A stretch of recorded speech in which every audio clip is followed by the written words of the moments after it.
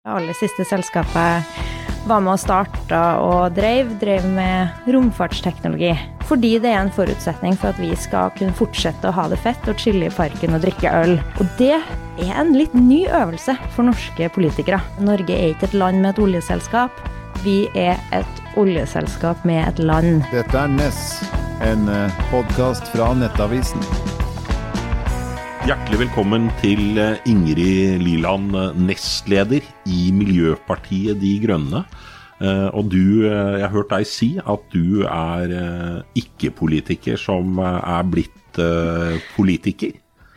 Ja, takk for at jeg får komme. Ja, nå jeg jo politiker, har vært det i et år. Men jeg har de siste vel 10 årene jobbet med helt andre ting. Jobbet i ingeniør- og teknologibransjen. Sist med flere startups. Aller siste selskapet var med å starte og drev med romfartsteknologi. Altså, du gründer, rett og slett? Ja, det jeg. Men så gikk jeg inn i politikken for et år siden. Kom en kjempemulighet, og det jeg veldig glad for at jeg gjorde.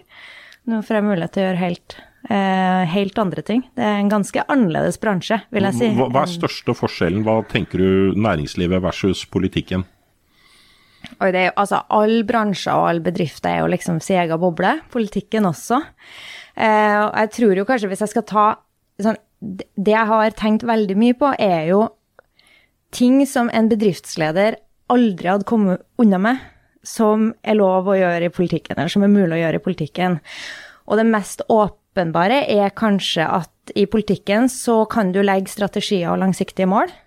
Du kan fortelle dem høyt, du kan si det til folk, du kan si det til media, du kan til og med få dem vedtatt i Stortinget. Men når ingen mekanisme som passer på at det du gjør fra dag til dag, eller fra uke til uke, kvartal til kvartal, henger lag med de langsiktige målene som du har vedtatt og lovet bort. Og det jo kanskje den største forskjellen fra en sånn, hvis jeg som gründer eller mellomleder i et av de andre selskapene jeg jobbet i, hadde kommet til min leder eller til styrerommet og sagt, ja, jeg vet at vi har lovt at vi skal vokse så mye, eller redusere kostnadene så mye, men tallet ikke har endret seg fra kvartal til kvartal, og jeg heller ikke har iverksatt noen tiltak, så hadde jeg jo ikke fått lov til å ha jobben min veldig lenge. Og det kanskje den mest åpenbare forskjellen. Så politikere, de kan være inkonsistente, for å si det sånn. De kan love motstridende ting, ikke holde ting. Du opplever en voldsom frihet. Ja, de har en voldsom frihet, det kan du si. Altså, jeg vil nok si at når samfunnet komplisert, det veldig mange saker som i media, og de som på en måte skal holde politikerne ansvarlig, de har VG og sosiale medier som sin kilde til gjør politikerne jobben sin eller ikke. Det ikke så veldig lett å få oversikt. Og derfor så tror jeg at mål som vedtatt for eksempel i klimapolitikken henger ikke nødvendigvis sammen med mål som vedtatt på andre felt. Og så finnes det ikke noen mekanismer i politikken for å sjekke at det der stemmer ihop.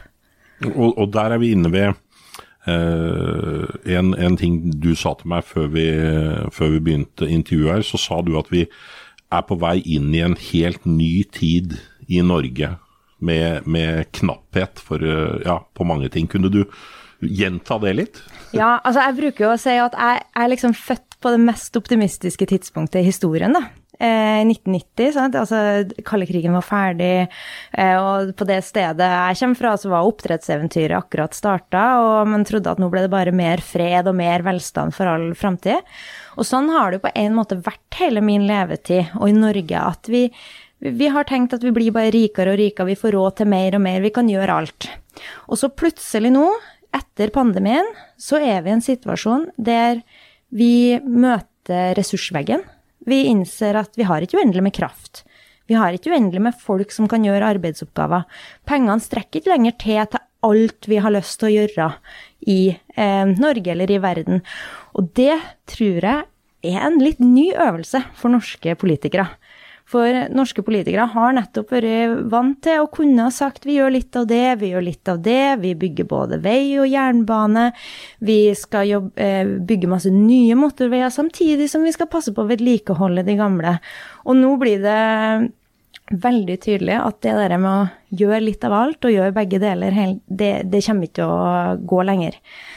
Og det har jo heller ikke gått til nå, det der med å både drive på med klimapolitikk og investere i olje og gass.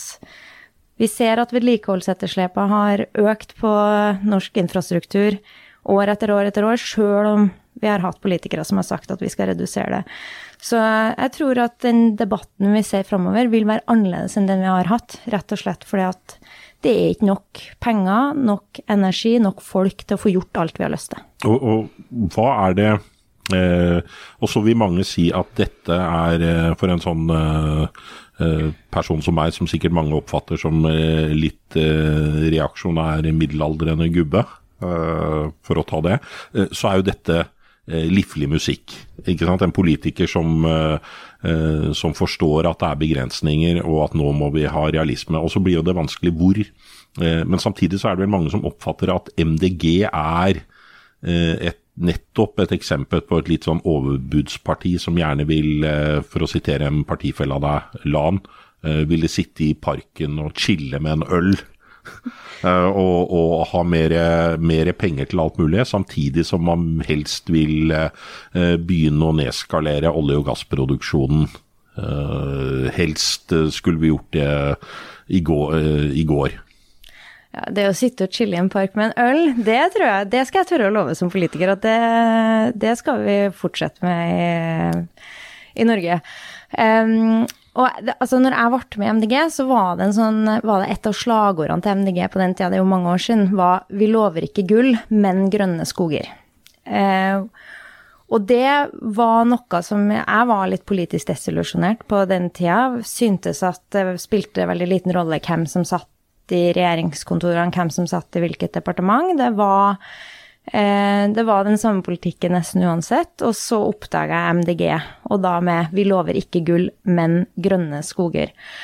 Og det, for meg var det helt rett å bli med i et parti som gadd å si «Vi kommer ikke til å få til alt. Vi prioriterer det som helt grunnleggende for alt liv og for all god liv, nettopp livsgrunnlaget, naturen, klima som en del av det». Fordi det en forutsetning for at vi skal kunne fortsette å ha det fett og chille i parken og drikke øl. Og det synes jeg jo det vanskeligste med klimadebatten i dag, og det mest udemokratiske jo at det bare MDG som sier at en omstilling, det betyr faktisk endring. Det betyr at mange av oss må endre på vanene våre, på akkurat hvordan vi vant til å leve livene våre. Noen av oss tror jeg må redusere vårt materielle forbruk, definitivt. Men jeg tror hvis du åpner min bod i hvert fall, så det en del av oss som ikke har noe veldig vondt av å ha litt færre dingser og ting. Og det å tørre å gjøre den prioriteringen, fordi at vi ser at det ikke går an å gjøre alt, hverken i et privat budsjett, eller i en bedrift, eller på statsbudsjettet. Det opplever jeg MDG det eneste som gidder å si. Og så tenker jeg, hvis jeg skal spørre deg, hvem har mest makt over norsk energi- og klimapolitikk? Et ledende spørsmål. Et litt ledende? Nei, nå tror jeg vi har fått svaret denne uka her. Endelig. Fordi at etter at bedrifter i nord og i Finnmark i årevis har prøvd å få tilgang på mer kraft og bedre nettkapasitet, men fått nei, og sitter og venter, og bedrifter over hele landet sitter og ser at det ikke kraft nok til at de kan utvikle seg, så har både statsministeren, finansministeren og olje- og energiministeren tatt turen til Hammerfest en uke her for å si at Equinor, dere skal få den kraften dere vil til Melkøya. Og det synes jeg jo viser en gang for alle, det her som jeg ikke husker hvem som sa første gangen, men med at Norge ikke et land med et oljeselskap, vi et oljeselskap med et land. For det var altså det som skal til for at vi virkelig bygger fornybar kraft og investerer i nett, det at Equinor Equinor trenger det. Her må jeg bare bryte inn og si at jeg er helt enig. Det bør man jo ikke være som intervjuer. Da forsvinner den kritiske journalisten. Men jeg tenker jo at når vi ser her en finansminister, en statsminister og en olje- og energiminister som kommer ens ærend, og dette da et gasskraftverk som komprimerer naturgass, gjør det om til LNG, og så hyler de ut at nå skal vi elektrifisere dette her, vi skal suge opp den rene vannkraften deres, og så skal vi gå i massiv konflikt med reineiere, med naturinteresser, og vi skal bygge vindmøller som ingen vet hvor skal stå ennå, og vi skal bygge havvind som ingen vet hvem vil investere i, og sannsynligvis så betyr dette her at det gasskraftverket kommer til å stå lenge, og det kommer i hvert fall til å være et enormt konfliktnivå der, og det kommer også til å bety at ingen andre får plass i nettet. Så samtidig som Stortinget hadde bedt om at vi skulle få en utredning av kostnadene en uavhengig utredning av kostnadene, og den ikke engang offentliggjort, og så drar de ens ærend her, så tenker jeg bare at det er et bilde på Equinors makt som Norges historie. Det det jeg tenker, at dette det noe, vi skulle lagd en film om et oljeselskap som har et land, så ville jeg begynt scenen her. Her romanforfatteren i meg, og liksom som bare kom igjen, og så kommer de ut der med og i tillegg så ser du da politisk redaktør i Aftenposten som sitter og klapper. Nå gikk jeg litt over i en rant her, men det var min kritiske take på dette. Jeg setter veldig pris på den ranten, så må bare komme med det. Jeg tror det for folk flest i landet ser veldig rart ut i en klimakrise, når vi akkurat hatt ekstremvær som gjør at flere lokalsamfunn på Sør-Østlandet isolert, og vi ser jo infrastruktur som ødelagt til mange, jeg tipper jo millioner og milliarder, det vet vi jo ikke enda hvor store de kostnadene blir. Og så skal vi da bruke ren kraft i Norge i en energi- og klimakrise, skal vi bruke den rene kraften vi har på å lage fossil energi. Jeg tror at for folk flest så ser det kjemperart ut. Og så det ikke sånn at jeg vil jo gjerne være ærlig på at vi har diskutert elektrifisering masse i MDG de siste i hvert fall 10 årene fram og tilbake. Det verdt det eller ikke? Fordi at på kort sikt så det klart at du vil kunne på en noenlunde lettvint måte, hvis noe lettvint, få kuttet klimagassutslipp, som det jo viktig å få kuttet klimagassutslipp, det jo det MDG opptatt av, ting som faktisk gir resultater.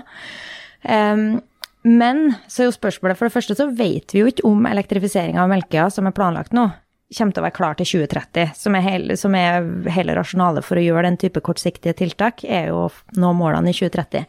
Det ikke sikkert det klart til.